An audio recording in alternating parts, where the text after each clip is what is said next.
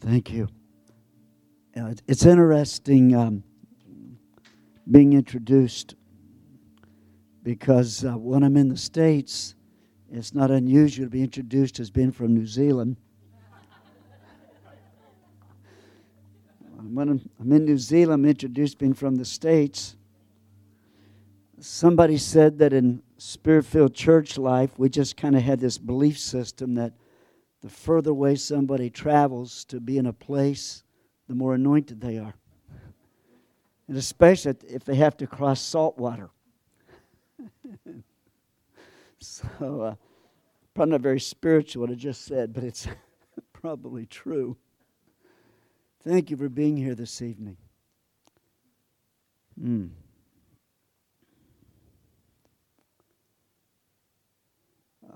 At the back of the hall, there are some books, and some of you have read What Happens During Revival, and we brought with us from the States copies of the book, The Glory Factor.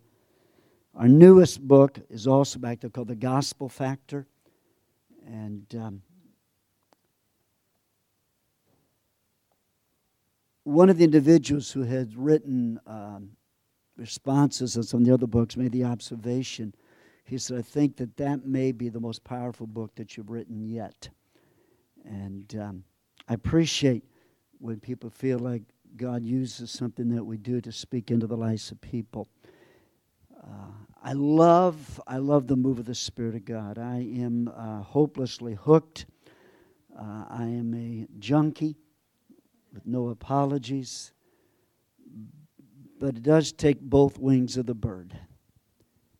And we not only need encounters with the Lord, which we desperately need encounters with Him, but we also need to be communicating to others that which is the word of the Lord, and able to share both the hope that we have and why we have that hope.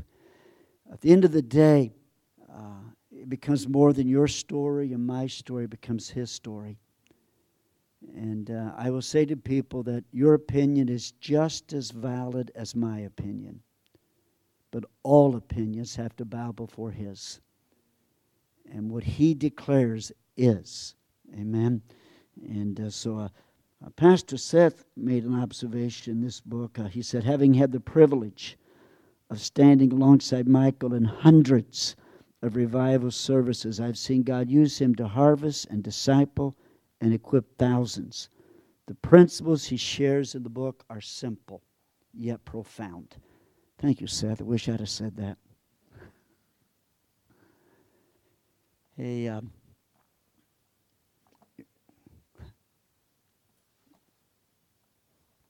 getting messed up this evening, watching you get messed up.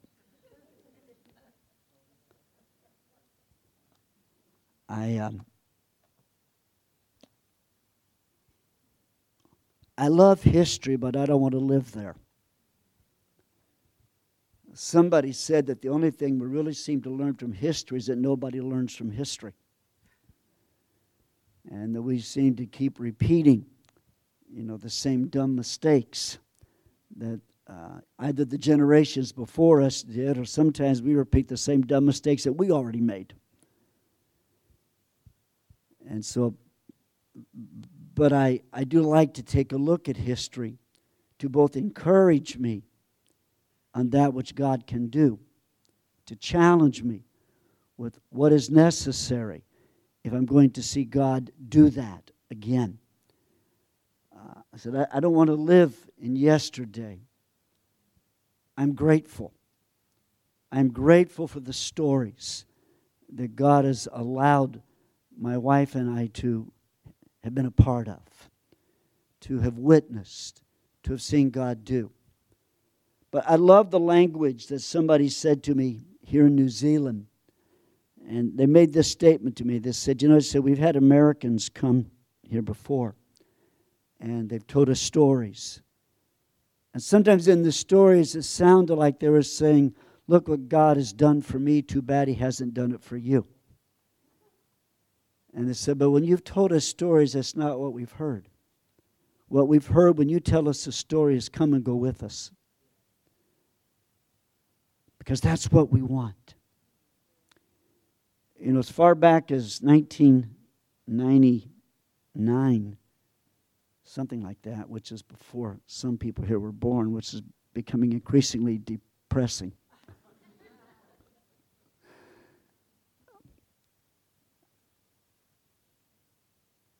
We had been invited to the nation of the Philippines to preach. And just before going to the nation of the Philippines to preach, I was preaching in the state of Kentucky, and I get a phone call from the missionary in the Philippines, and he said, you need to call Pastor so-and-so, and you need to talk to him, because he was just here. And you need to talk with him so he can kind of prepare you for what it is you're walking into. And so I called the pastor in question, and I said, I guess I need to talk with you. And so we set an appointment. He said, we'll need at least an hour, which I discovered later when he's talking that is short. And so I called him, and we began conversation. He began to tell me these stories of what they had seen God do, including in some places where they had seen 10% of a city respond to a salvation altar call. That's pretty impressive, you know, to see 10% of a city ask Jesus to come into their lives.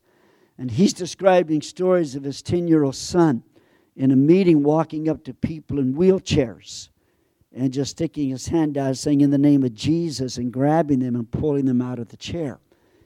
So I'm listening to this stuff, and I'm having two different reactions.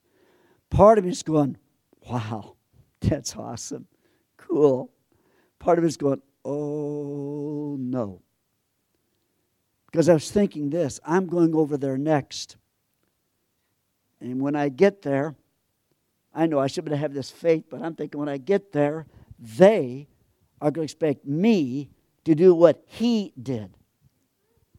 And I said to the Lord, Lord, I don't have that type of anointing. That's not the way you used me. So, Lord, I got a really, really good idea. Why don't you send him back? I'll stay here in the States, and I'll preach his meetings, and he can go over there and preach my meetings. It's a win-win. The Lord was not impressed. And I said to the Lord, why am I going anyway? And somebody said that God answers prayer three ways. Yes, no, and you've got to be kidding. Did you ever pray any of those last type of prayers? You're sure some angel scratching his head and saying, what did she say? And I think I was in one of those moments. And I said, why am I going? But the Lord actually responded to me. I'm walking out the door to walk into the evening meeting I was preaching, and the Lord spoke to my heart and said, because you are so average. It's an interesting thing to have God call you average. You know, it's like, well, Lord, you didn't have to put me in the top 10%, but, you know, average? You know, can you like upscale that a little bit? And he said, when you get there, I want you to tell them that. Right. You want me to go to the other side of the earth, and you want me to tell those people that your speaker, who you've brought in from the other side of the earth, is average. Yes, God, we don't do that sort of stuff. And the Lord said, I want you to tell them that what they're going to see when you're with them is what they're going to see in their ministries when you're gone. Because it's not about you.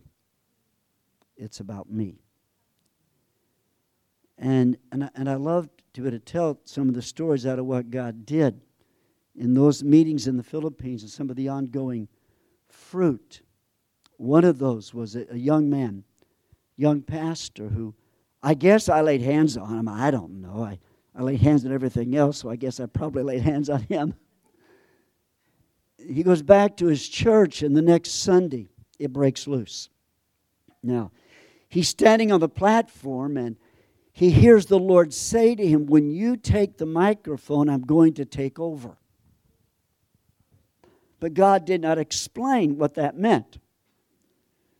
So the young man walks to the pulpit, he picks up the microphone, and immediately is slain in the Spirit. So here he is, the pastor of the church, and he's on the floor.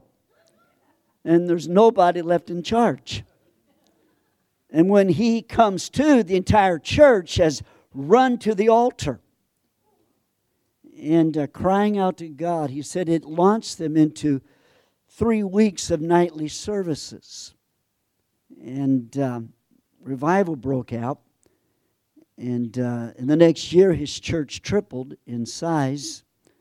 And then in the next 2 years, it doubled again in size.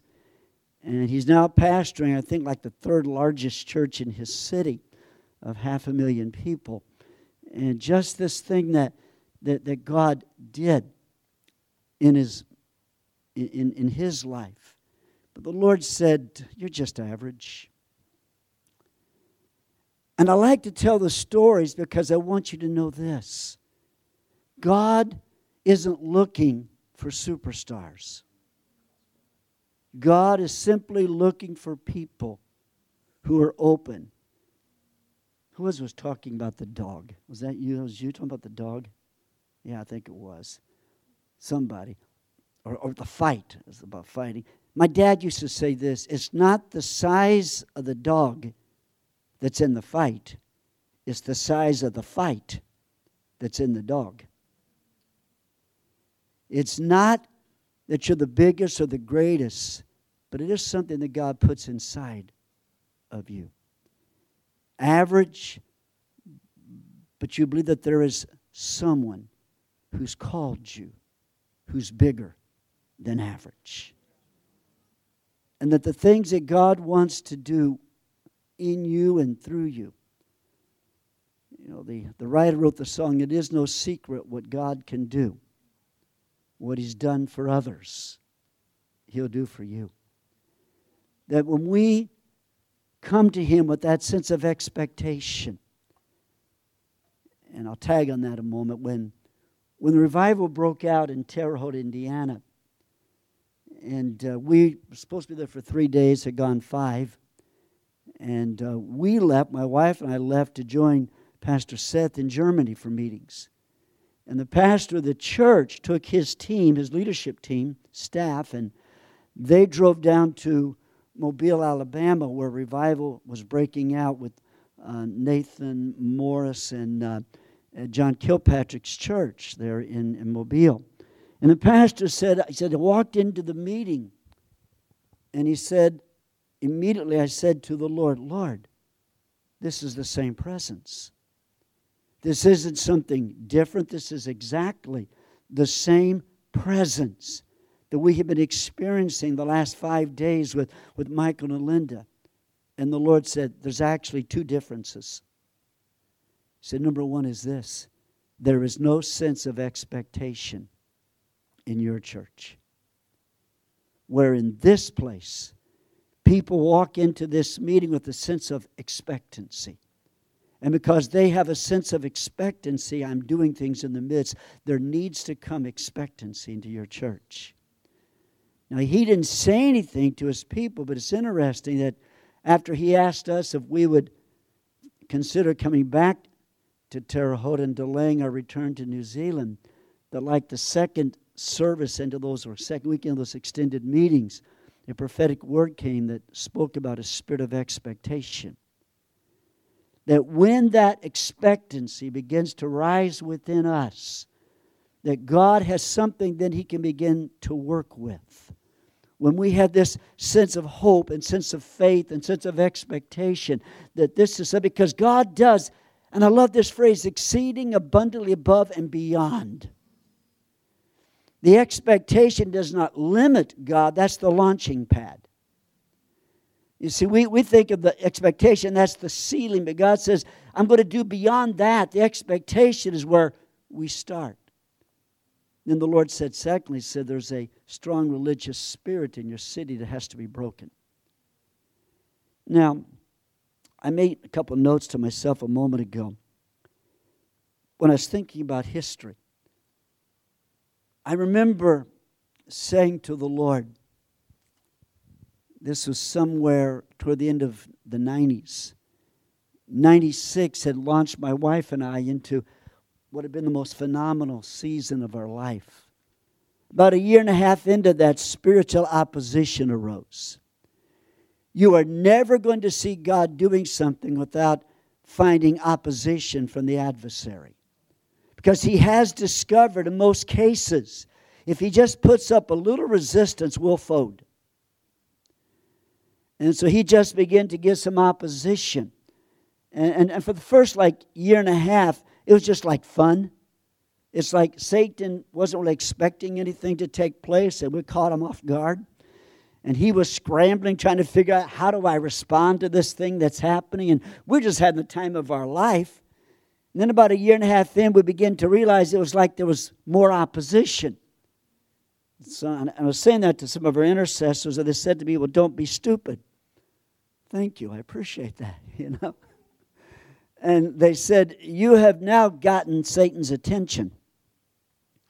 Before that, you were flying under the radar. He wasn't aware of you, but now what God's doing, you've gotten the devil's attention. It's one thing to say, I want to be walking in such a way with the Lord that when I wake up, when my eyelids start to move, the devil goes, oh no. He's waking up again. That really sounds good when you say it, but when you're living it, and you find the opposition, it doesn't sometimes feel quite the same as when you were preaching it. The opposition sets in, and that's kind of where we were at. That there were people who had their minds made up before we got there as to whether or not something was from God. And then there were some who were looking to us to produce it rather than looking to Him. He doesn't share His glory with anybody. But I remember saying at one point in there, probably latter half of 97 into 98, saying, Lord, begin praying this, God, if there's some place on planet Earth that you're preparing for the dove to land, and you can use an American evangelist, my wife and I are volunteers. I had no idea what I was praying. But it was honest. It was what we felt. I remember saying to the Lord during that season, God, I can't go back. Now, what we had enjoyed before that was not bad. I mean, people sometimes say things like this, we love it when you're coming because there's such an anointing on your life. And I was feeling, I don't feel any anointing. I wasn't seeing what I wanted to see. And then we walked into that thing and everything was exploding. And I was saying, God, I cannot go back to what it was before. I'll die first. In fact, I began to pray, God, if this is ever going to lift, take me home. Because I just don't want to just go through the routines. I don't want to live with just the memory of what God once did. I've said to him many times, I do not want to spend the rest of my life traveling, telling stories of what God did yesterday. I do want to be a part of telling stories of what God's doing right now in our lives. So I was saying that to the Lord and saying, God, if there's some place on planet Earth, and God said, okay. Now, I didn't understand how He's going to work that out. This was my prayer. And somebody said to us in 1999, they said, you need to go to New Zealand with us to attend a cleansing stream event. I said, read my lips. I cannot take 14 weeks. That's how long the cleansing stream classes were at that point. So I cannot take 14 weeks off to go someplace to sit in classes. And even if I could, there's no way the budget's going to allow for that sort of. And they said, no, we're going to go do the entire 14 weeks in 1 week's time. And we're going to close it with a retreat. And you need to go. And I said, yeah, right. And right after they're saying this to me, I'm preaching in the suburbs of Chicago, and we had spent a Saturday evening talking to a man who had shown up at our trailer. He had this old beat-up car that the rust was holding it together. And we sat outside of our caravan and talked while the mosquitoes ate us up. And after he left, he told me, the sad, sad story of his life and his marriage and the whole mess. When he left, I'm thinking, God, what a wasted night. So the next night, on Sunday night, before the service begins, this man walks up to me and says, God told me to give you this, and he hands me an envelope. I just dropped it in my briefcase. Now, to be honest with you, probably shouldn't tell you this because some of you are probably giving me envelopes. But as I've had envelopes given to me with all sorts of stuff in them.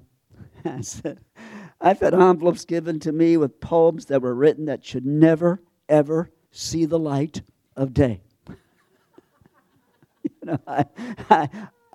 And so I just dropped it in my briefcase. And after the service, we had missionary friends there, and they want to go get something to eat. And so I said, yeah, let's do that. And so I said, well, let me see what's in this envelope. And I opened it up, and there were 30 $100 bills. The airfare from the U.S. to New Zealand was $3,000. I had just purchased my tickets that week. And God has just provided. I'm standing there rather stunned. It's like I heard God saying, you are going to New Zealand. And so we came to that conference, not aware that God was beginning to respond to us, saying, God, if there's anywhere on planet Earth that you're preparing to do something. And we had no idea. For most of you, this story would be kind of irrelevant. There's only a handful still in this room who were in the church back then because so many of those have gone to be with the Lord. But there was a season where Pastor Seth said to me, people in the church have said to me, we've never had somebody from outside the nation who understood us like Michael and Linda have. It's like hand in glove. I said, well, actually, I do. I said, because I grew up in the same atmosphere. I grew up in the same sort of situation, both with the good and the bad of that. And I said, and I understood the heart. I said, we made a lot of mistakes, but I understood the heart that was behind it. But by 2004, I was saying, God, 96 was great. And 2000, 2001 was awesome. What you did, the stories. But God, I don't want to live just telling stories of you showing up in a valley in New Zealand. So 2004, I walked into this little Methodist church in southern Illinois. And I remember the first time I visited that church, a friend was preaching. And I was hearing stories, so I drove down to check it out. I like to do that. I opened the car door and got out, and man, just got hit by the presence of God in the car park. Walked into the meeting. It was a great service, and I had some guy giving his testimony. And after the service, the pastor said, come over to my house. And so we did. And we sit down for a piece of apple pie, a real American thing to do. And he said to me, well, I said, well, what? He said, is it? I said, is it what? He said, Craig. It was Craig Marsh from New Zealand. He said, Craig said to me that when Michael gets here, he can tell you if this is a real move of God or not. Oh, thanks, Craig. I appreciate putting me under pressure. And I said, Pastor, the only thing I can tell you is that God himself has chosen to visit your church. I said, I didn't have to come inside the building to know if God had come. I said, the presence outside. You had come. God had come. By 2008, I said, God, that's wonderful what you did in 2004, but God, I can't live with those stories. And so in 2008, we walked into, actually we were driving through Levin. We had just got back here from the States, and they were working on the flat, and it wasn't quite done. And so in the most wonderful, sweet, kind, gracious way, they said, could you get lost? So my wife and I drove to Palmerston North and got a hotel room for a couple of days just to deal with jet lag. And we're driving through Levin on the way back here, and we stopped to have a cup of coffee with Tony Collis. I'll go ahead and drop names. And he had just been asked to serve as the pastor of a church there, and he said to me, well, when can you come preach? I said, Tony, I'm just be honest with you, I don't have anything open on the schedule. I said, I'm booked for the next 6 months. I said, I've got one Sunday open. I said, it's a week from Sunday. You don't have time to promote. He said, no, that'll work. And so we walked in on that Sunday morning, and God turned up. Some people got saved that morning, and Sunday night, Holy Ghost just fell. And I get this great, I had a picture on an old camera. I take it of Tony that night laying spread eagle in an aisle, just like this. He was as out in the spirit as you could get. We drug him to his feet and dropped him in his car. And did you drive his car or did I drive his car? I think you drove his car and followed me to his house, and we drug him out, drug him into the house and dropped him on the bed and said to Lynette, he's your problem. And 17 hours later, he came out from under, and he says to me, can you come back on Friday? 19 weeks later, a couple hundred people giving their lives to Jesus, and it was all on. In 2010, I was saying, Lord, that was really good. But I don't want to spend the rest of my life telling stories about what you did. And so we'd gone back to the States from here to do, it was 2 weeks of family vacation and 6 weeks of ministry. And one of those moments that God begins to drop a hint but doesn't tell you everything. And so we're boarding the plane and we're sitting down, and I said to my wife, the schedule says that we will be back here in 8 weeks, but we won't. I said, I have no idea what that means. And she's like, thank you. And we did 2 weeks of holiday and had done 5 weeks of ministry, and it was good. I mean, I've got a note from one of those pastors that he said the other night, he goes, you prayed for a lady in our church, and she had cancer, I think it was. And they said they took her to the doctor the next day, and he goes, and guess what? He said, you guessed it. He said the cancer was gone. No cancer. So we were watching God do some fun stuff. And walked into this church in Terre Haute, and the third day the pastor said, can you stay another day? And he said, can you stay another day? And then we did the conference in Germany, and this pastor rang me and said, listen, can you come back and spend another Sunday with us? Now, he didn't tell me what God had been saying to him. See, what God had been saying to him was this, that which you have been praying for. On the third service, you'll know if this is the season for the fulfillment of what you've been asking me. He didn't tell me that. That would have put me under pressure. He just said, can you come? And I had that little deal on the inside. And so I called some preachers on the South Island where we were scheduled to preach. I said, listen, now this is not going to make any sense at all. But I'm going to ask you for permission to reschedule me. I'm going to ask you to release me from my commitment to be with you so that I can go sit in a church on a Sunday morning. I didn't even preach. But the pastor said to me, he said, Michael, you have been in more of these type of extended revival services than anybody I know. And I just want your take. So said these guys, can you? And they said, yeah, we know you, we trust you. If God's saying that to you, you just call us when you get here. Now that Sunday morning, you didn't really need much discernment.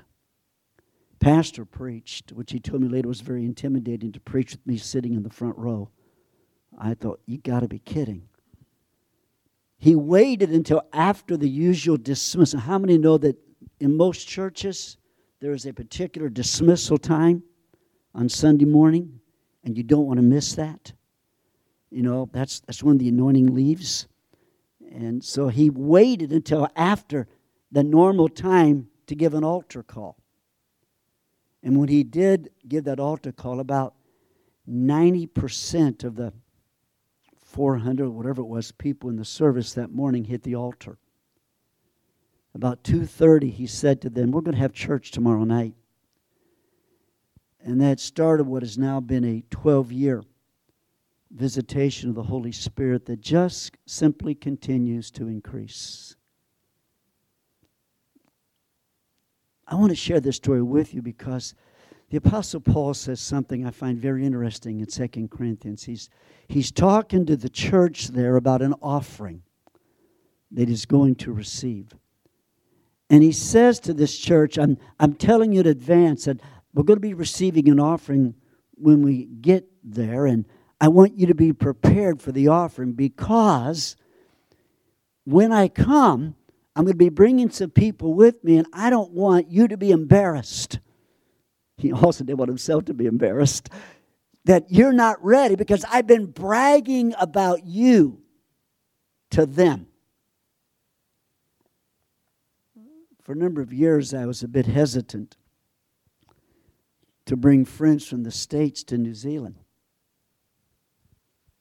lest I would bring them and the stories that I've been telling, that the reality of what they saw did not measure up to the stories they had heard. It was a fear and trembling. And I remember bringing one of those pastors here, and afterwards he said to me, he said, I believed your stories because it was you who told them. He goes, and you have credibility. He goes, but when I sat with those dozen or so pastors that you arranged for us to have coffee or lunch together, and the only thing you did was introduce us, and then you got quiet, which he said is highly unusual. Thank you. He said, and you just let the conversations go. And I listened to a dozen different pastors tell me the same story without you setting it up. And I began to realize, God, you're doing something in that city.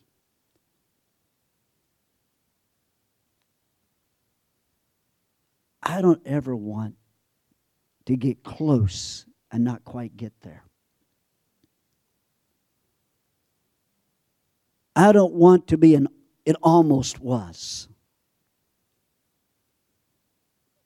Chaplain Robertson out of the Brownsville Revival said to me one day, he said, I think there's a possibility that church could accomplish what we could not in Pensacola.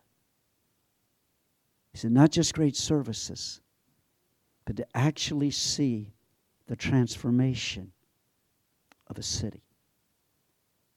Can I be straightforward? We're not there yet. God's done some awesome things. And I would tell stories in Terre Haute about what God was doing here. Now, can I stir you up? Because I've watched God do some things there that have blown my mind.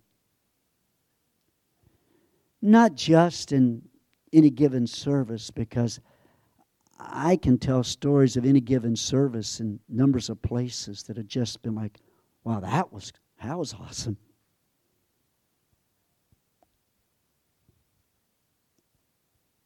I watched what began largely with, this was 12 years ago, so I got to get the right ages. They'd have been largely between 25 to 35 years of age. those who are being most significantly touched. Pastor said they grew up hearing about what God did, but they hadn't experienced it. Which is an interesting statement because that was already a great church. But he said, but they had begun watching God. It's the little autistic kid. I love watching what God does. It's just strange. This little autistic kid in the church there would come down during prayer times and stand up, Linda. Because he's autistic, he could get away with this. He's just a little fella. And we'd be praying for people. You'll look over, this little kid had walked up to ladies and had his hand. It's like, no. I'll tell ladies, I don't lay my hands. I'll say to my wife, you lay your hand, and I maybe will touch the back of her hand. This little kid is, thank you, Linda. Because here's what was going on. He was seeing fire.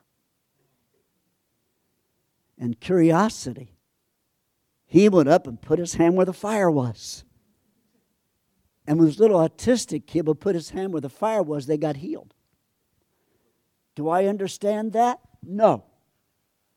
I don't comprehend that. Sign and a wonder. As God was doing that through this. And then preachers started showing up. And I can remember when, we'd have 5 or 6 preachers show up in a service. I thought, that's wow. And then I got 10 or 15.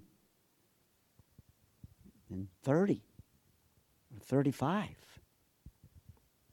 This last conference, last 2 conferences, the pastor there said to me, he said, I believe that God's going to give you not just a message for the conference, but I believe that God's going to give you a prophetic word for the entire outpouring. Now, frequently in their conference, I open it, kind of set the table for the rest of the event, or I will preach on Sunday morning at the close of the conference and kind of wrap it up. He said, this time, no, because first time he did this, he said, John Kilpatrick's preaching on Friday, you're preaching Saturday morning, thank you. Nothing like following him. And make it worse, what's her name, the crazy girl? The worship leader, which one? Lydia. Lydia was John Kilpatrick's worship leader. Now she travels with her husband and preach, and she is the crazy woman. And she was preaching after me, and I'm sandwiched between them, thank you. And I'm very much aware that, they didn't come to hear me. She's next.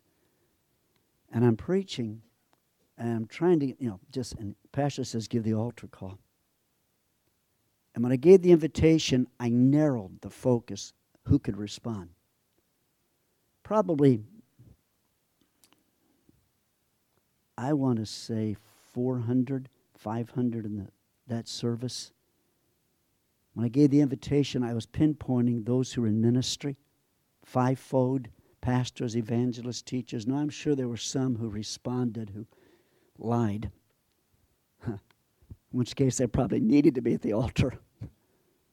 But probably 300 responded.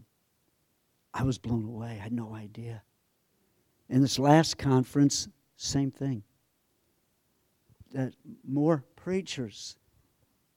And the impact of the outpouring has become more than just that church. You see, there in year 12, there's another church, it's like year 11.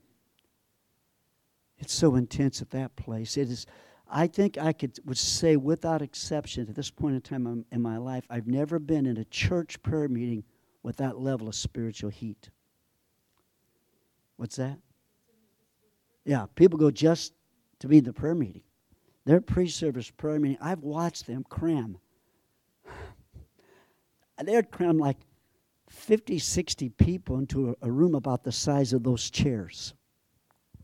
You can't. Don't worry about falling out in the spirit. There isn't room. If you fall out, you'll just be kind of against somebody. But the intensity. We're there one night during a series of meetings, and they're trying to receive the offering, but nobody can get to the offering bucket. which is at the front. And so they've invited people to bring their offering and put it in the bucket. When people get about 10 foot away, they start falling out in the Spirit. I mean, nobody could make it. So they're literally stopping and throwing their offering at the bucket. They're crawling and launching their... And when I first met these people, I thought, Lord, this is a bunch of... I'm trying to think of the polite way of saying this. They are an accident looking for a place to happen. They were a bunch of dysfunctional individuals. And I've watched what's happened in that church of dysfunctional people as they've continued to press in and continued to pursue. They have become, they're a growing church in every dimension.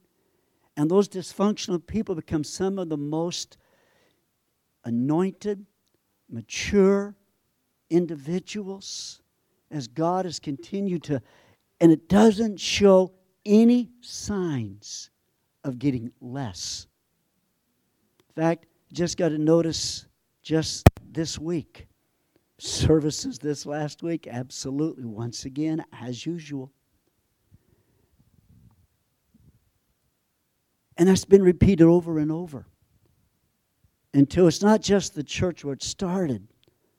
And not just that church. There are now, let me try to count. There's an entire network now of probably 8 or 10 churches in the flatland of western Indiana. There isn't anything of any size there. And there's probably at least 6 to 8 anyway, churches who are getting together on a regular basis for meetings, and God just keeps showing up. And the 2 of those key pastors had started attending the outpouring, and God changed their lives. And now others are coming with them, but in their own region now. They did a tent meeting just a few weeks ago, and once again, it exploded. I could take you, there's a church in Fort Wayne, Indiana is doing a tent meeting right now, this week. I brought that pastor down to the outpouring. I said, you need to go there. The next year, he brought 35 of his people. It's exploding in his church. Southeastern Missouri, I preached there, 6, 7 years ago, whatever it was. And by the 3rd day, it felt like week 3. Okay, for those of you who have ever been at extended meetings, my wife and I began to kind of define something as that's a week 1 story. That's a week 2 story. This is a week 3 story. Because when something like that begins to break, the stories begin to change. They start with, people they're falling on the ground. It's awesome. Manifestations. That's like, whoa, wow, cool. And then you start getting the stories of the miracles.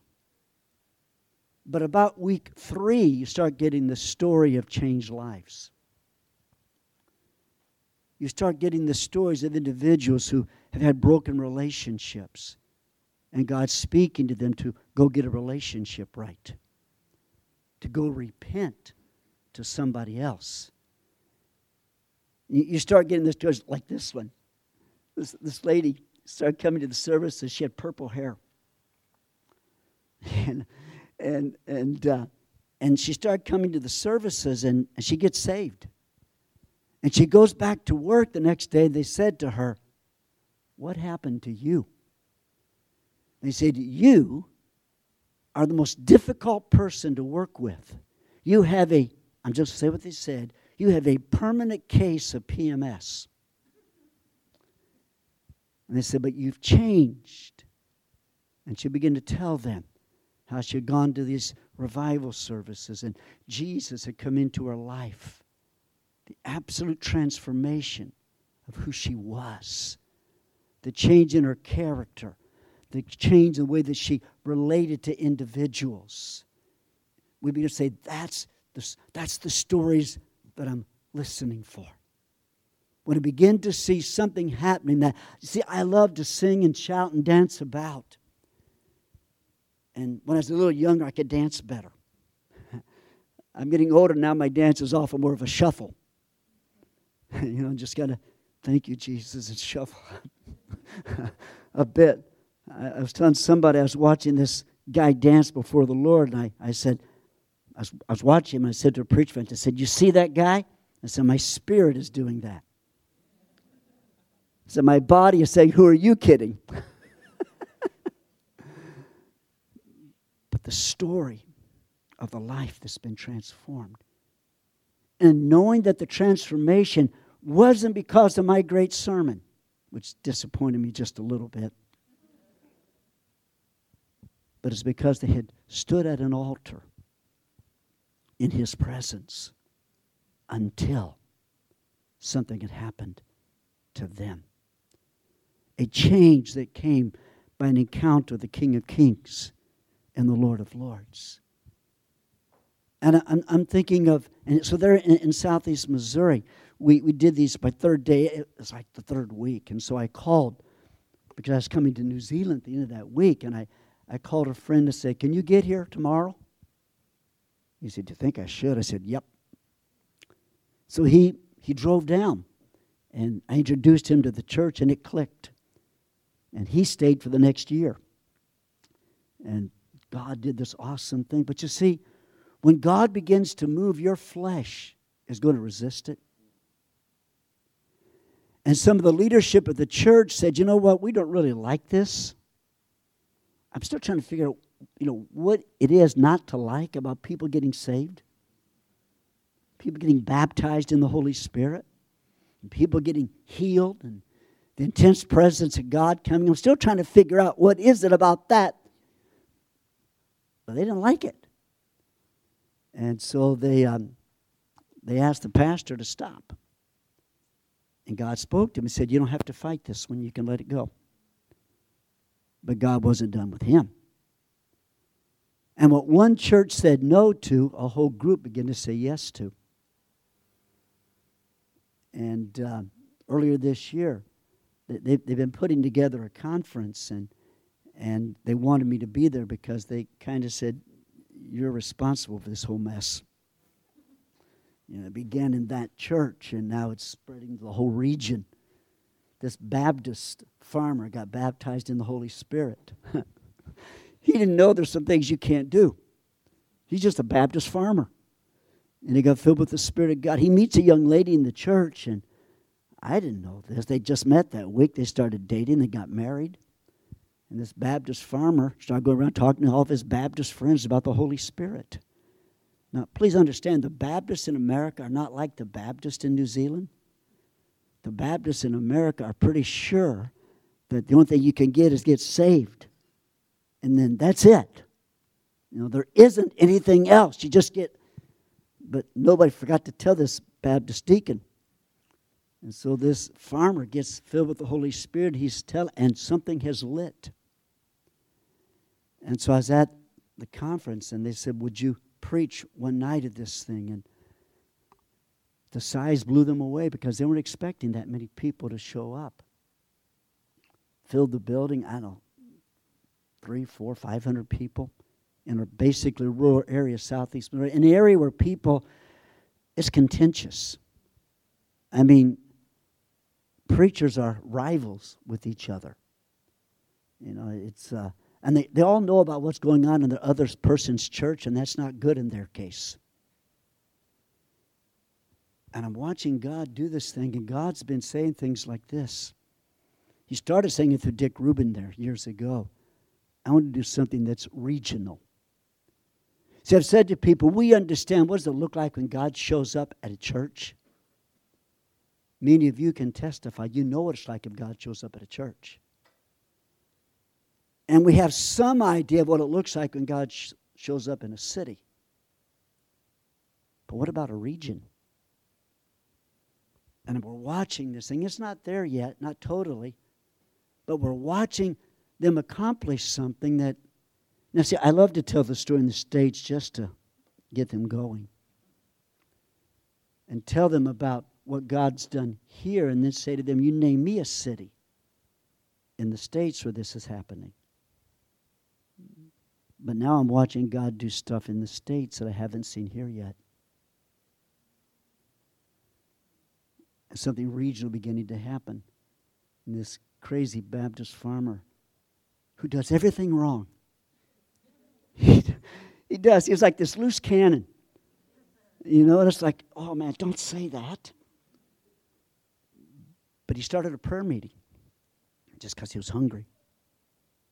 And others began to come. And ultimately it led to the establishing of a church in the area. And he's just going after God. And I could tell you that story in at least half a dozen different places that have all come out of that one outpouring. Because God wants to do more than just touch a church. And we can become very easily satisfied with what God has done among us. When God is saying, I want to make it bigger.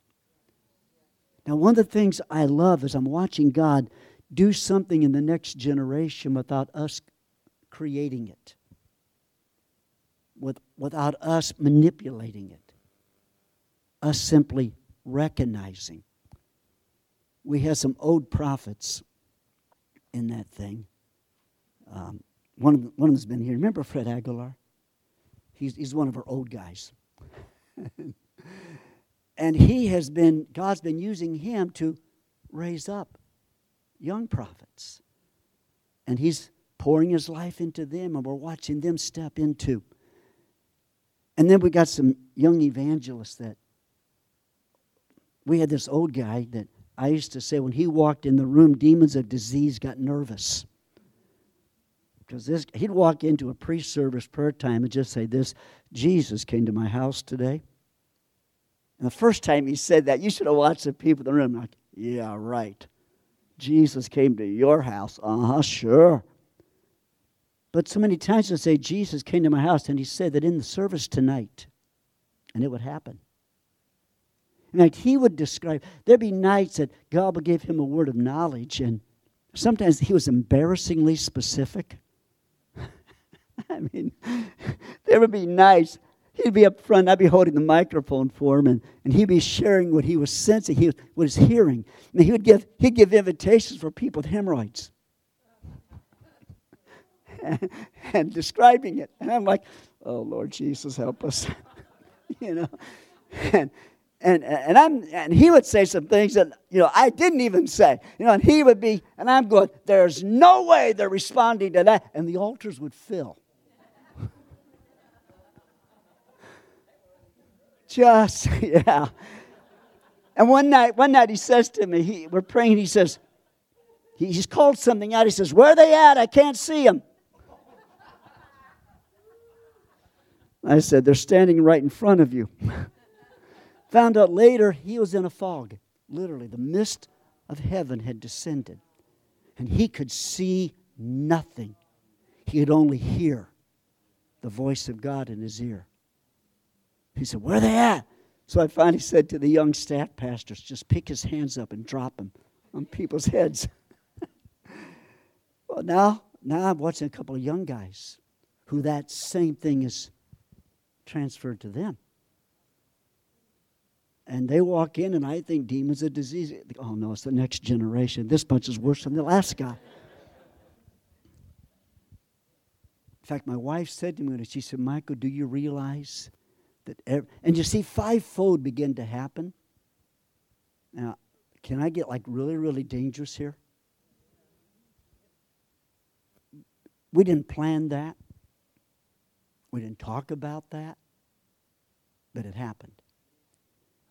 In fact, somebody said to me from New Zealand, they said, in New Zealand we talk about fivefold.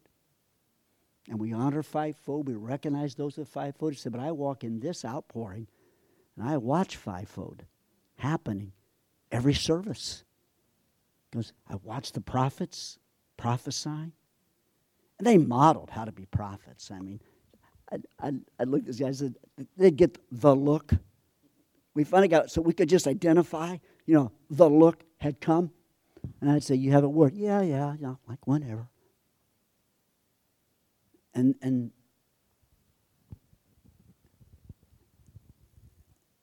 I'd watch as God began raising up young prophets younger evangelists, younger apostles.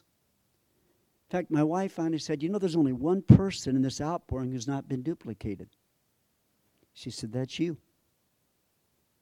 She said, everybody else, God's duplicated them. She said, you're the only one that has yet to be duplicated, but.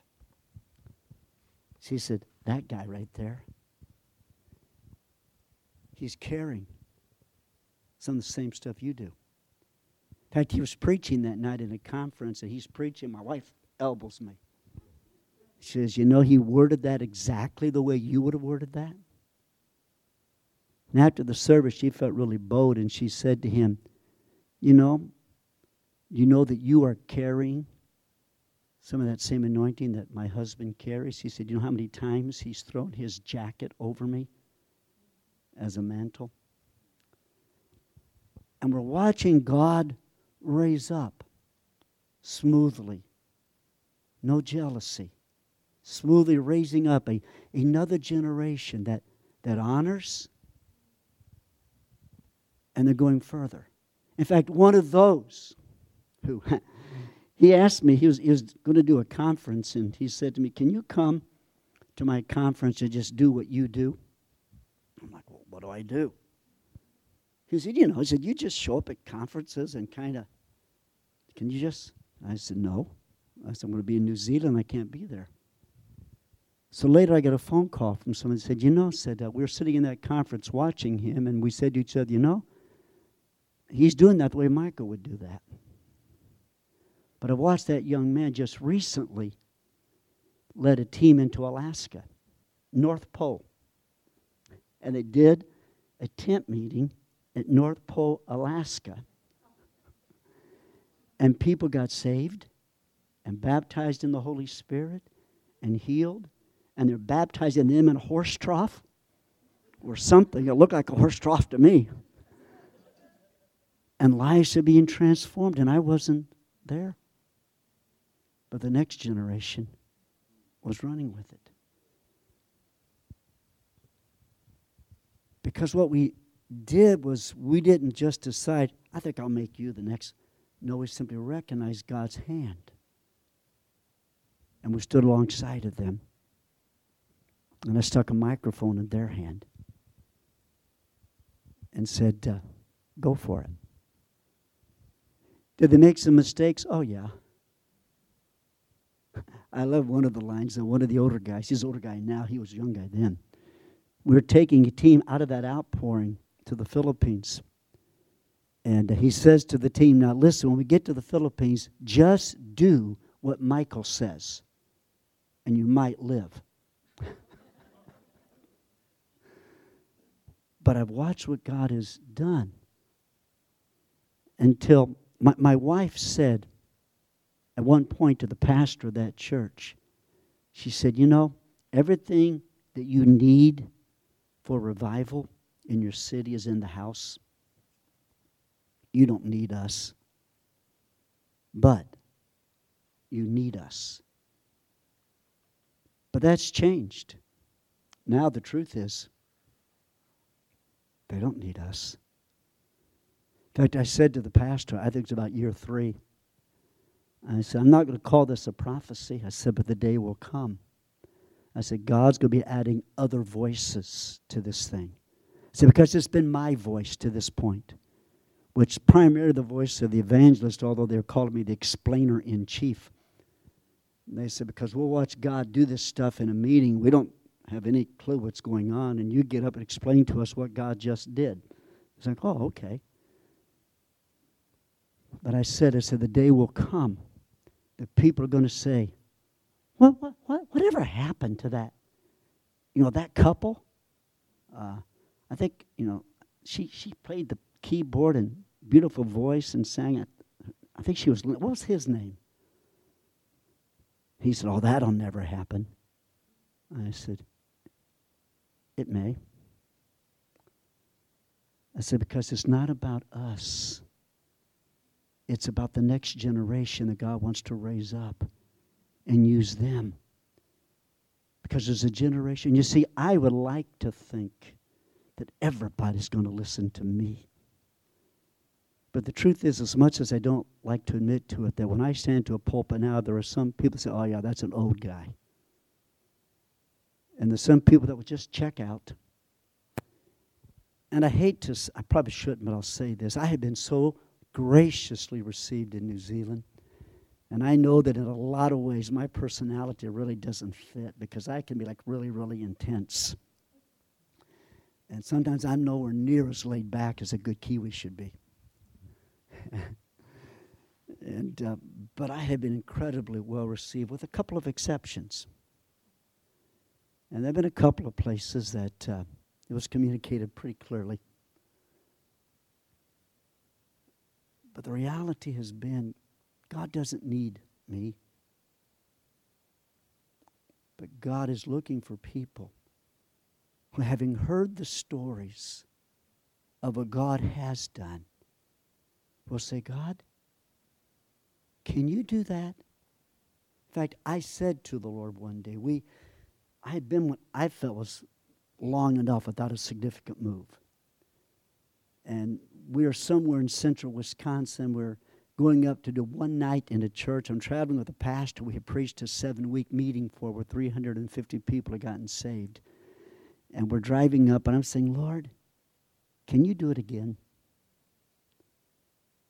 Or, Lord, is this just kind of peaked? Can you do it again? Ross, I don't remember what I preached that night. I just remember that when I gave the invitation, in like 3 minutes, the entire church was slain in the Spirit. God just went, whoosh. He's still looking for people who will let Him do it bigger than it's ever happened.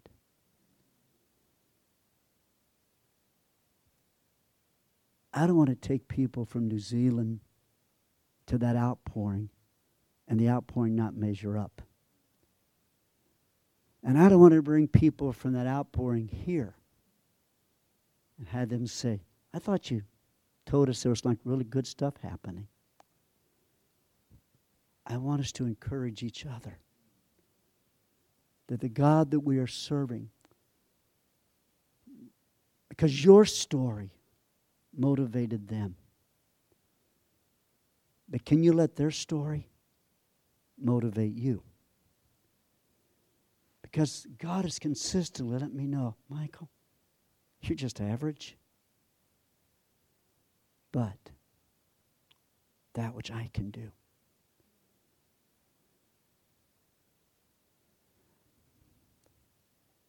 Linda, why don't you step up here to the keyboard?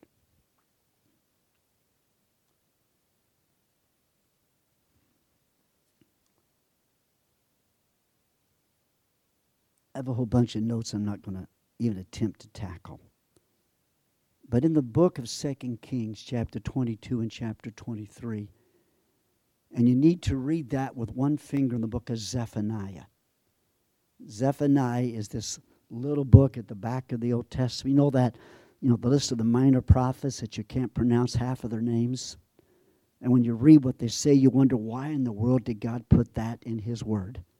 For years, I thought it was just to help me to fall asleep at night. It's the only thing I got out of it. But a few years ago, I began to say, God, what is it that causes you to judge a nation? And I decided the study of 66 chapters was way too much for me, so I started with the minor prophets. Zephaniah is written at the same time of 2 Kings 22 and 23. The backdrop is this. Josiah is the king. Now his grandfather was Manasseh, incredibly wicked guy. But his father was Hezekiah, or his grandfather, one of them, the most godly king that had ever lived to that point.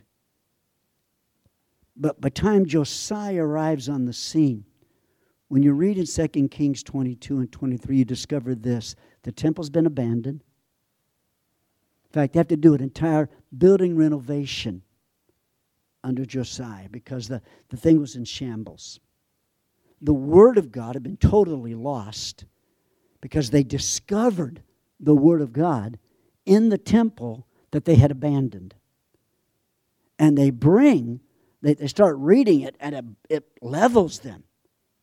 They bring the Word of God to Josiah, the king, and they begin to read it to him, or he begins to read it, and he begins to tear his clothes because he's so aware of how much they have violated God's Word. And they were in a position of being judged.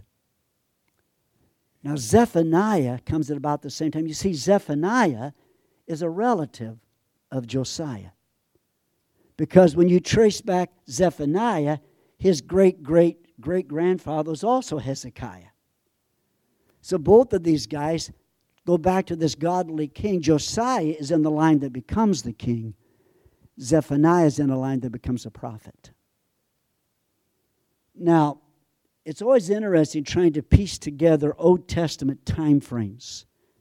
Some stuff is really clear, and some of it is a bit more ambiguous. And you're not totally certain, but it appears that Zephaniah was prophesying either just before the revival in Josiah's day, or he was prophesying at the beginning of that revival. It is entirely possible that revival that Josiah experienced was because of the prophecy of Zephaniah. And when you read Zephaniah chapter 1, it'll curl your hair. It is not fun. Like the second verse, God says, I'm going to consume everything. Well, that's a positive sermon. God says, I'm going to destroy it all. And then he goes on to give a list of 4 groups of people that are going to be destroyed. He said, those people that are worshiping other gods. He said, those people that are trying to mix religion, syncretism, they're going to be judged. He said, those people that had turned away from the Lord, so the backslider. And then he says that those people who have never called upon the Lord, the secularist. And he said, all 4 of those. Listen, guys, everybody I know fits in one of those 4 categories. And he said, they're all going to be judged. And then he goes on and he says, like in verse 7, I'm going to call a sacrifice, and you are the sacrifice. Oh, that's exciting. It's like God was saying this, I'm going to invite the enemy nations to come, and you're going to be the sacrifice they're going to feast on. You see, the judgments in the Old Testament are usually parallel to the sins committed. And what was happening in Josiah's day before he became the king was they were no longer offering the sacrifices to God. So God says, since you won't sacrifice, I'll make you the sacrifice. Judgment's coming. And then God begins to describe not those 4 types, but he begins to describe specific groups. He talks about the princes, which in this case would be those who were on the inner circle in the leadership of the nation, the politicians, the tribal leaders. And God says, I'm going to judge you. And then he specifically says about the children of Josiah, that they will come under the judgment of God.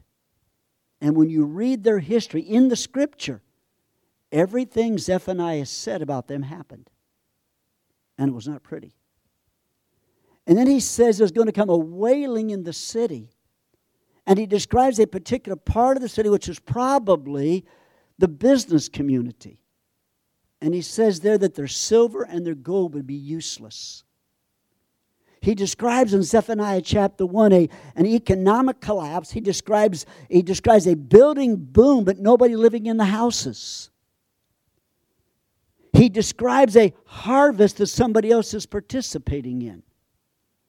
It's not a very pretty picture. The background of Josiah is also this. When Josiah becomes king, the international scene is this. Assyria has been the primary ruling power for a long time, but they are at the end of their reign.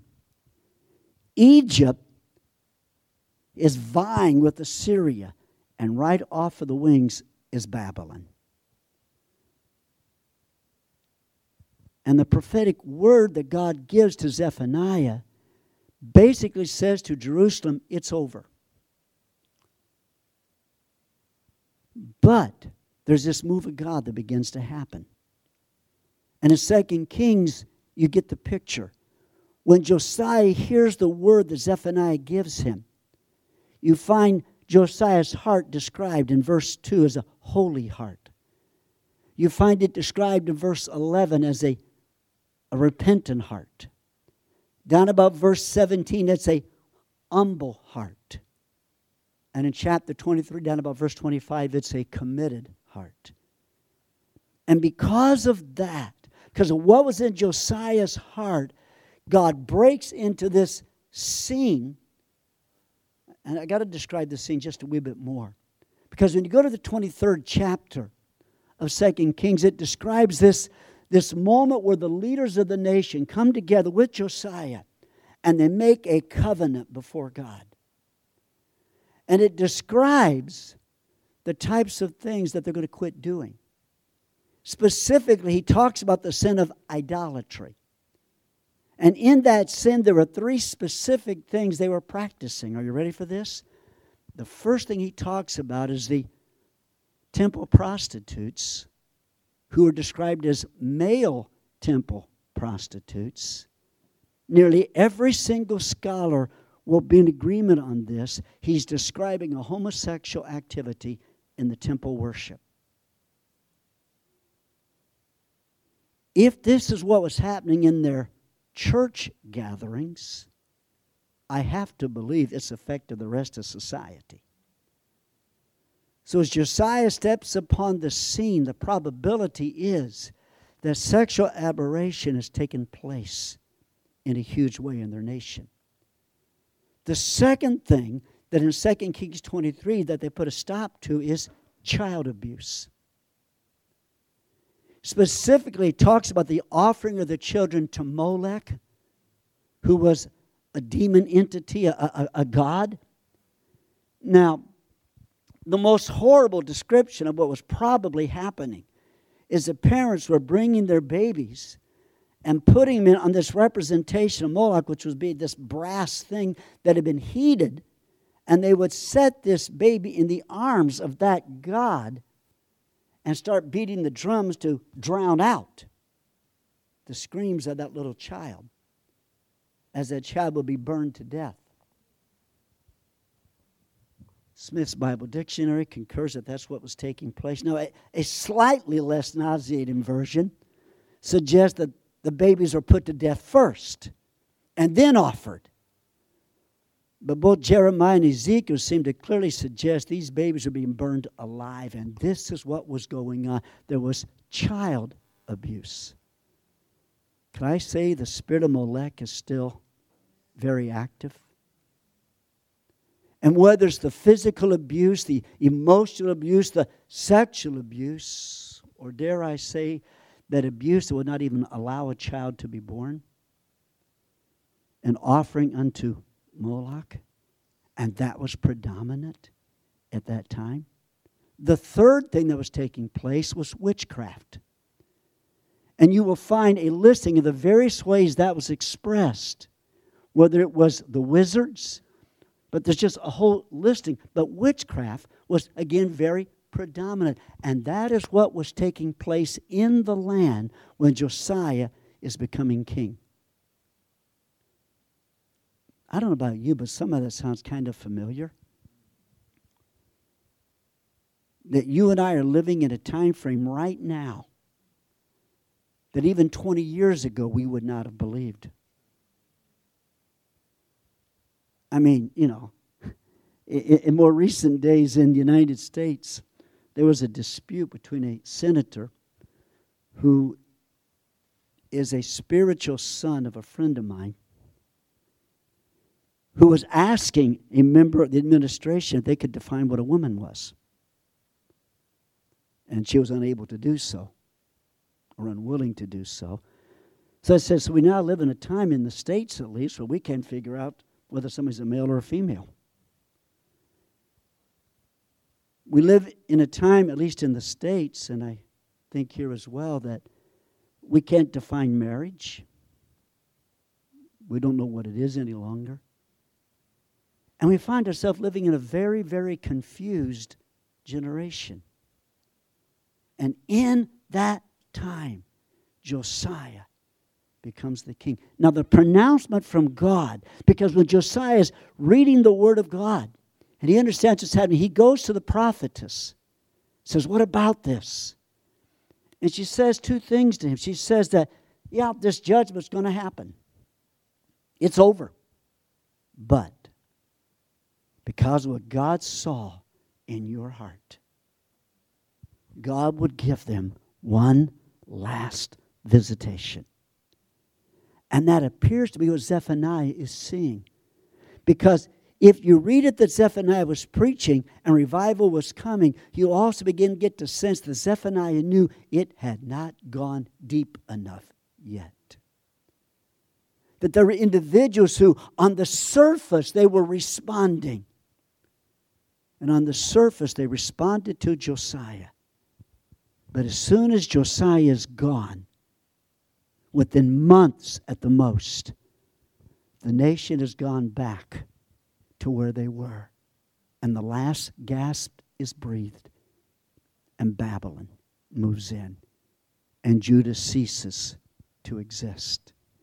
And it's in that atmosphere that Zephaniah, read it, 2 Kings 22, 23, and the 3 chapters of Zephaniah. Because as I've been studying that, I've been wrestling. Because the parallel between what I read there and what I see in the States and what I see in New Zealand is uncanny. And it scares me in the sense that there reached a point where God said, I'm done. But I'm encouraged with this. But God said, Josiah, because of what I see in you, I'll delay it. It may well be. If Jesus tarries, I can be as patriotic as the next American can be. But there are moments when I read Scripture and I don't see anything in Scripture that paints a clear picture of the nation I grew up in. And it may well be that it's coming to that point that it will cease to be of any significance. But this I do believe, whatever the future holds there, where God will find people like Josiah, the same God that visited Josiah, the same God in the stories that I've been telling you, that same God will say, I'll breathe upon that Josiah heart, and I will spare, and I will send. In Zephaniah, and I close with this, Zephaniah, by the Spirit of God, gives his own altar call. The first thing he says in Zephaniah chapter 1, left-hand page, right-hand column, right at the top. He says this, shut up. Okay, that's not in the King James or the ESV. I think it says, listen. But here's what God was saying, just shut up. Because he was saying, it's past the time for debate. It's the time for you to listen. There comes a point where God begins to say to people, I'm not going to discuss whether it's right or wrong because I've already declared it. And it's time for you to listen to me. And there comes a point and a time in every one of our lives that God says, what I want you to do is get quiet and listen to me. I was struck again this morning as I was reading Scripture early, where it spoke about just this time, but just where the psalmist basically said, God, I don't know what to do except to listen. And then the second part of that altar call comes in the second chapter when he says, I want you to assemble together. Something about the coming together for a solemn assembly. And in that second chapter he says, and when you come together, I want you to seek me. And then it goes on to say, in the seeking, they were to do two things. They were to walk humbly, and they were to return to God. Repentance was to take place. So Zephaniah has his own altar call. He's saying, listen up, get together, and turn away from your sin. And he says, if you'll do that, he says, maybe God will hide you when the bad stuff comes. Zephaniah, can't you be a bit more positive than that? Because you see, he was so new by the Spirit, it was over. Let me give you one more. I've not studied this one out totally, but this one just bothers me, okay? Some places in Scripture that bother me.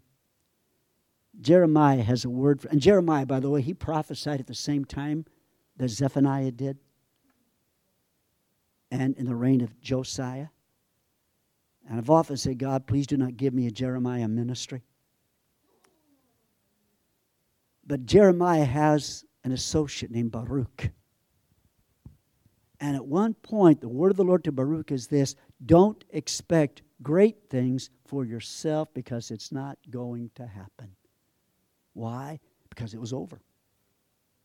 But God said, but Baruch, in the midst of the captivity that's coming, I will watch over you. That's what Zephaniah was seeing. But even if it was over, God was saying, you're still mine. And if you walk before me, he said, with repentance, walk before me seeking my face, listening to me, I'll hide you. I'll protect you. I will be with you. There were those in Josiah's day who, stirred by the messages of Zephaniah, were believing that there would be a transformation by force. In fact, Josiah's death occurs in a conflict with Egyptians. Now, the scholars are divided whether Egypt was going up to attack Assyria and Josiah gets involved in the middle of it, or whether together they're all going against Babylon, but somewhere in there, Josiah dies in the middle of this international incident that's taking place. But God's promise was, if you'll do what I've asked you to do, no matter what happens internationally, I'm going to watch over you. Now, revivalists, we believe God for the glory to come. I believe God for the glory to come that changes nations. But I also have to live with the reality that there comes a point where God says, I'm done. But even if we're in that point, God is still looking for those who will say, I can bless that. I can honor that. And in the midst of God saying it's over, God also sent the greatest revival, other than the one in Hezekiah's day, the greatest revival that Judah ever experienced. So I'm not negative. I'm very much aware of what's going on around us. I'm very much aware of what's taking place. But in the midst of that, I believe that God is saying, I am going to bring in the greatest harvest you've ever seen. I'm going to move by my Spirit, and the glory of God is going to come. There will be nations that will repent, and there will be some who will rebel. And I don't know which ones will be which, but I know this: my assignment hasn't changed, and neither has yours. And God has been equipping this church, and God's been equipping you for a season like this. The great story is not just to say those are great stories of yesterday. And let's have nights that we sing and shout and we dance about. Let's have nights that we are drunk in the Holy Spirit. And let's have nights that we're on our face before God, laying hold of the promises of God. Until God says, I have to visit that city. Not just that church, but I have to visit that city and that nation one more time. Amen. Stand with me, please.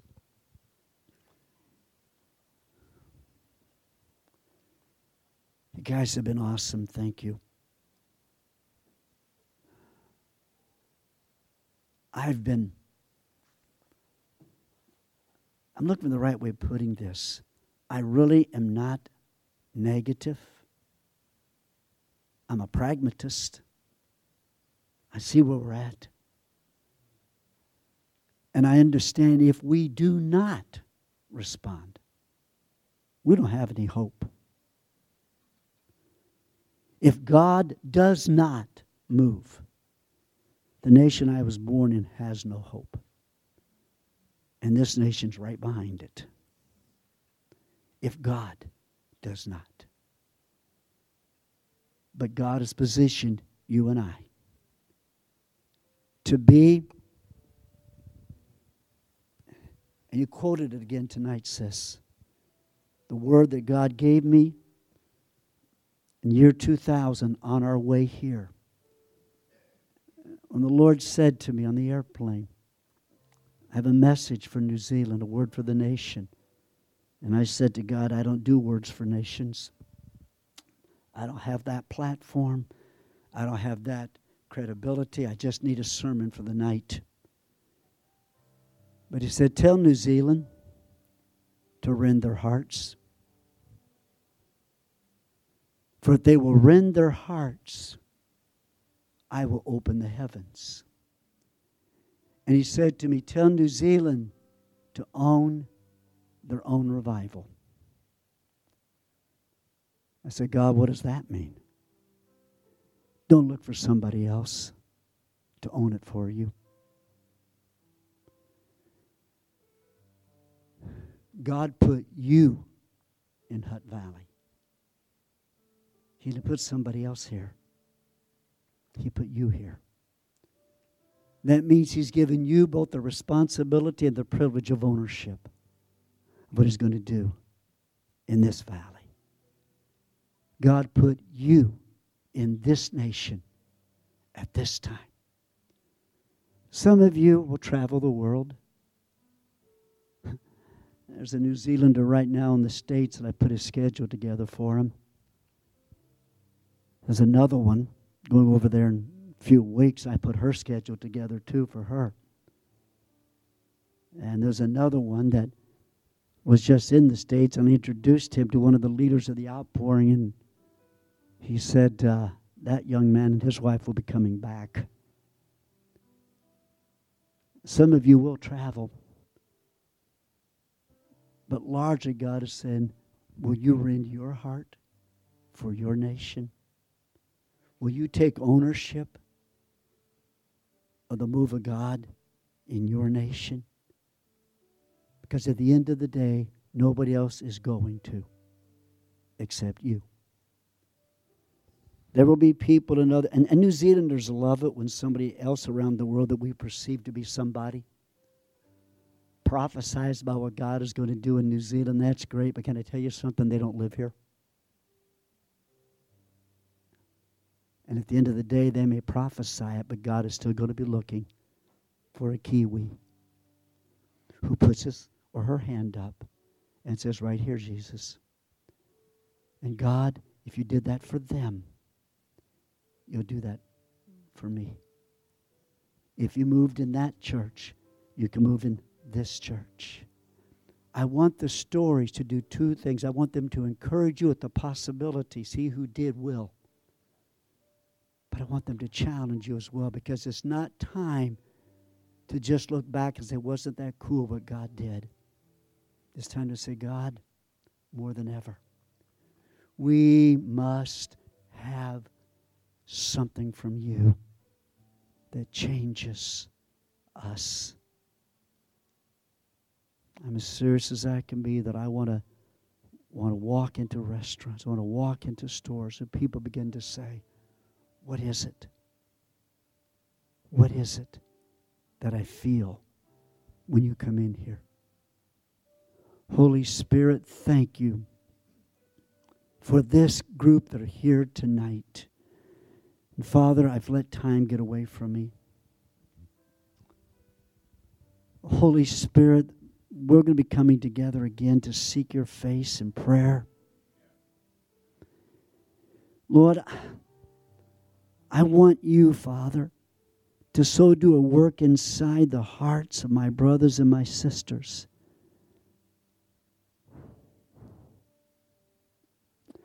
that indeed that which you have done will look like we are just in first gear, but you're about to kick it into high.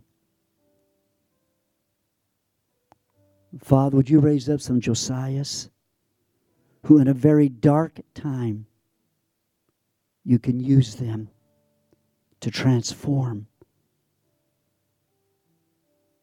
a society.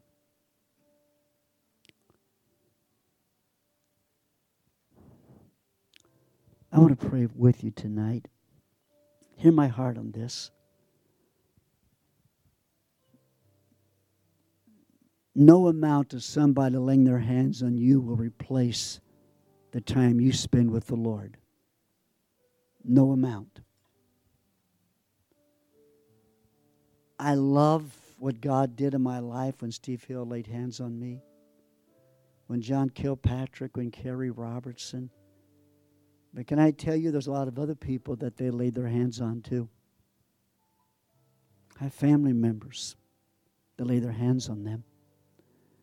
Superintendent of the Assemblies of God of Indiana was introducing me one day, and he said, of all the people that I know that went to Brownsville, he said, Mike and Linda perhaps have carried longer that which God did than anybody I know.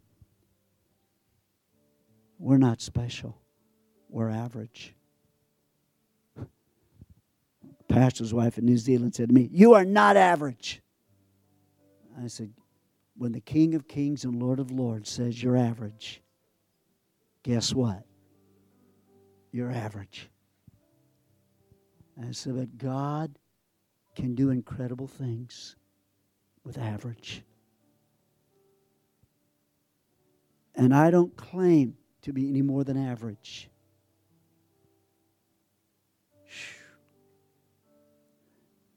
But Debs, I do know what it's like when in a few moments' time God changes the atmosphere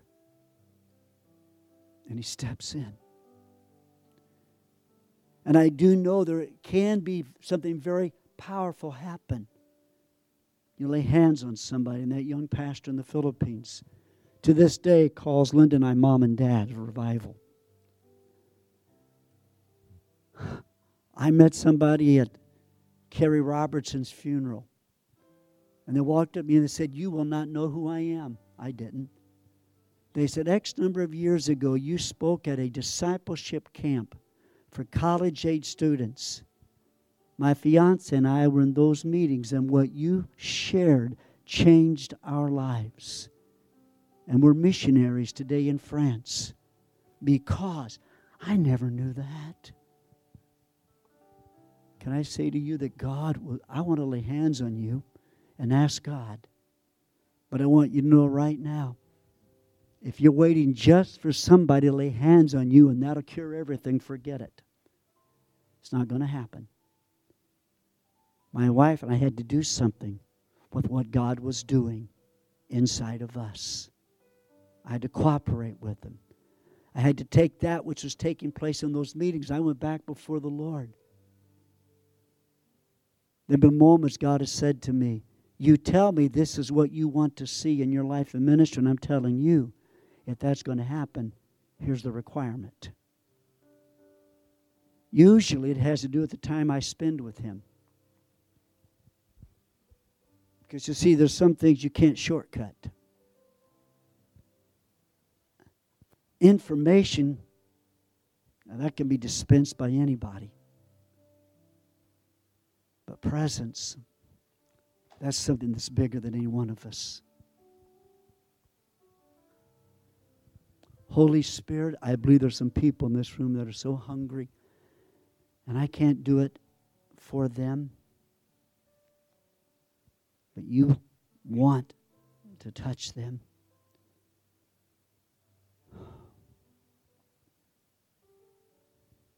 Would you come? Shikora batoko shanda barasike.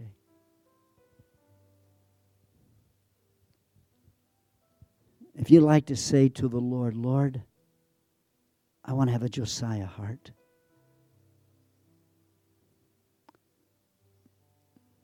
I'd like to pray with you and ask God to do that in your life.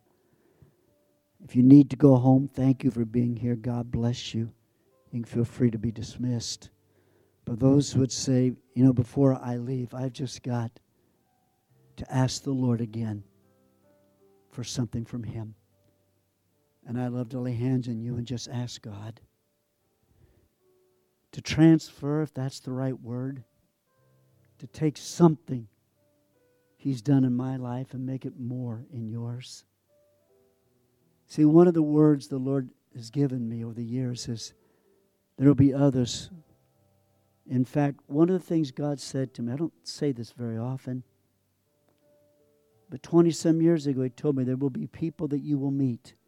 It will be a Barnabas and Saul relationship. When you meet them, you will be the Barnabas, and that Saul will become Paul. I don't want to say this the wrong way. I don't want to sound arrogant or anything like that. Because I don't plan these moments. This only happened like half a dozen times max.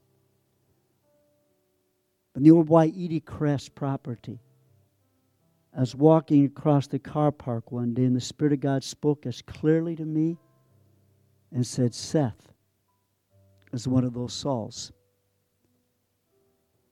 And he will go farther than you have. And I've watched that. There's been 3, 4 others that God has spoke to me and said, they will. That's what I want. Now, I'm going to say to people, that doesn't mean I'm retired. Doesn't mean I'm done.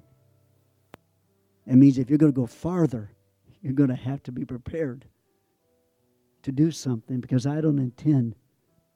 I had a superintendent ask me the other day, "You going to retire?"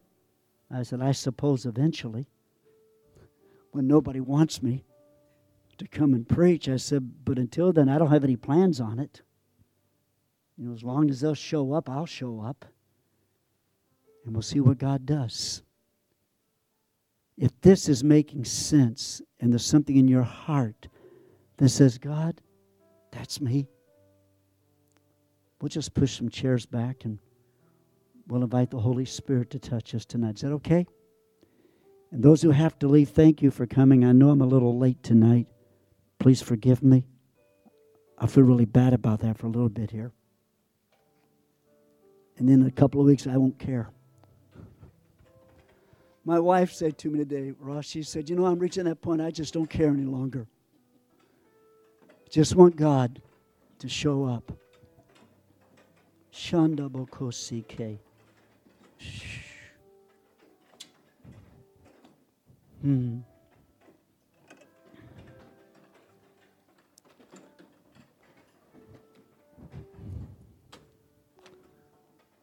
When I become aware that Josiah, Zephaniah, and Jeremiah lived in such a black time, and yet God.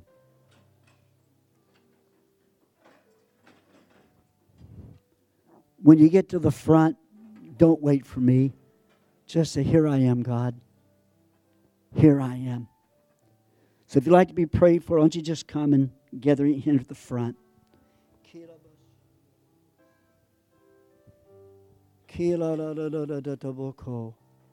Shh.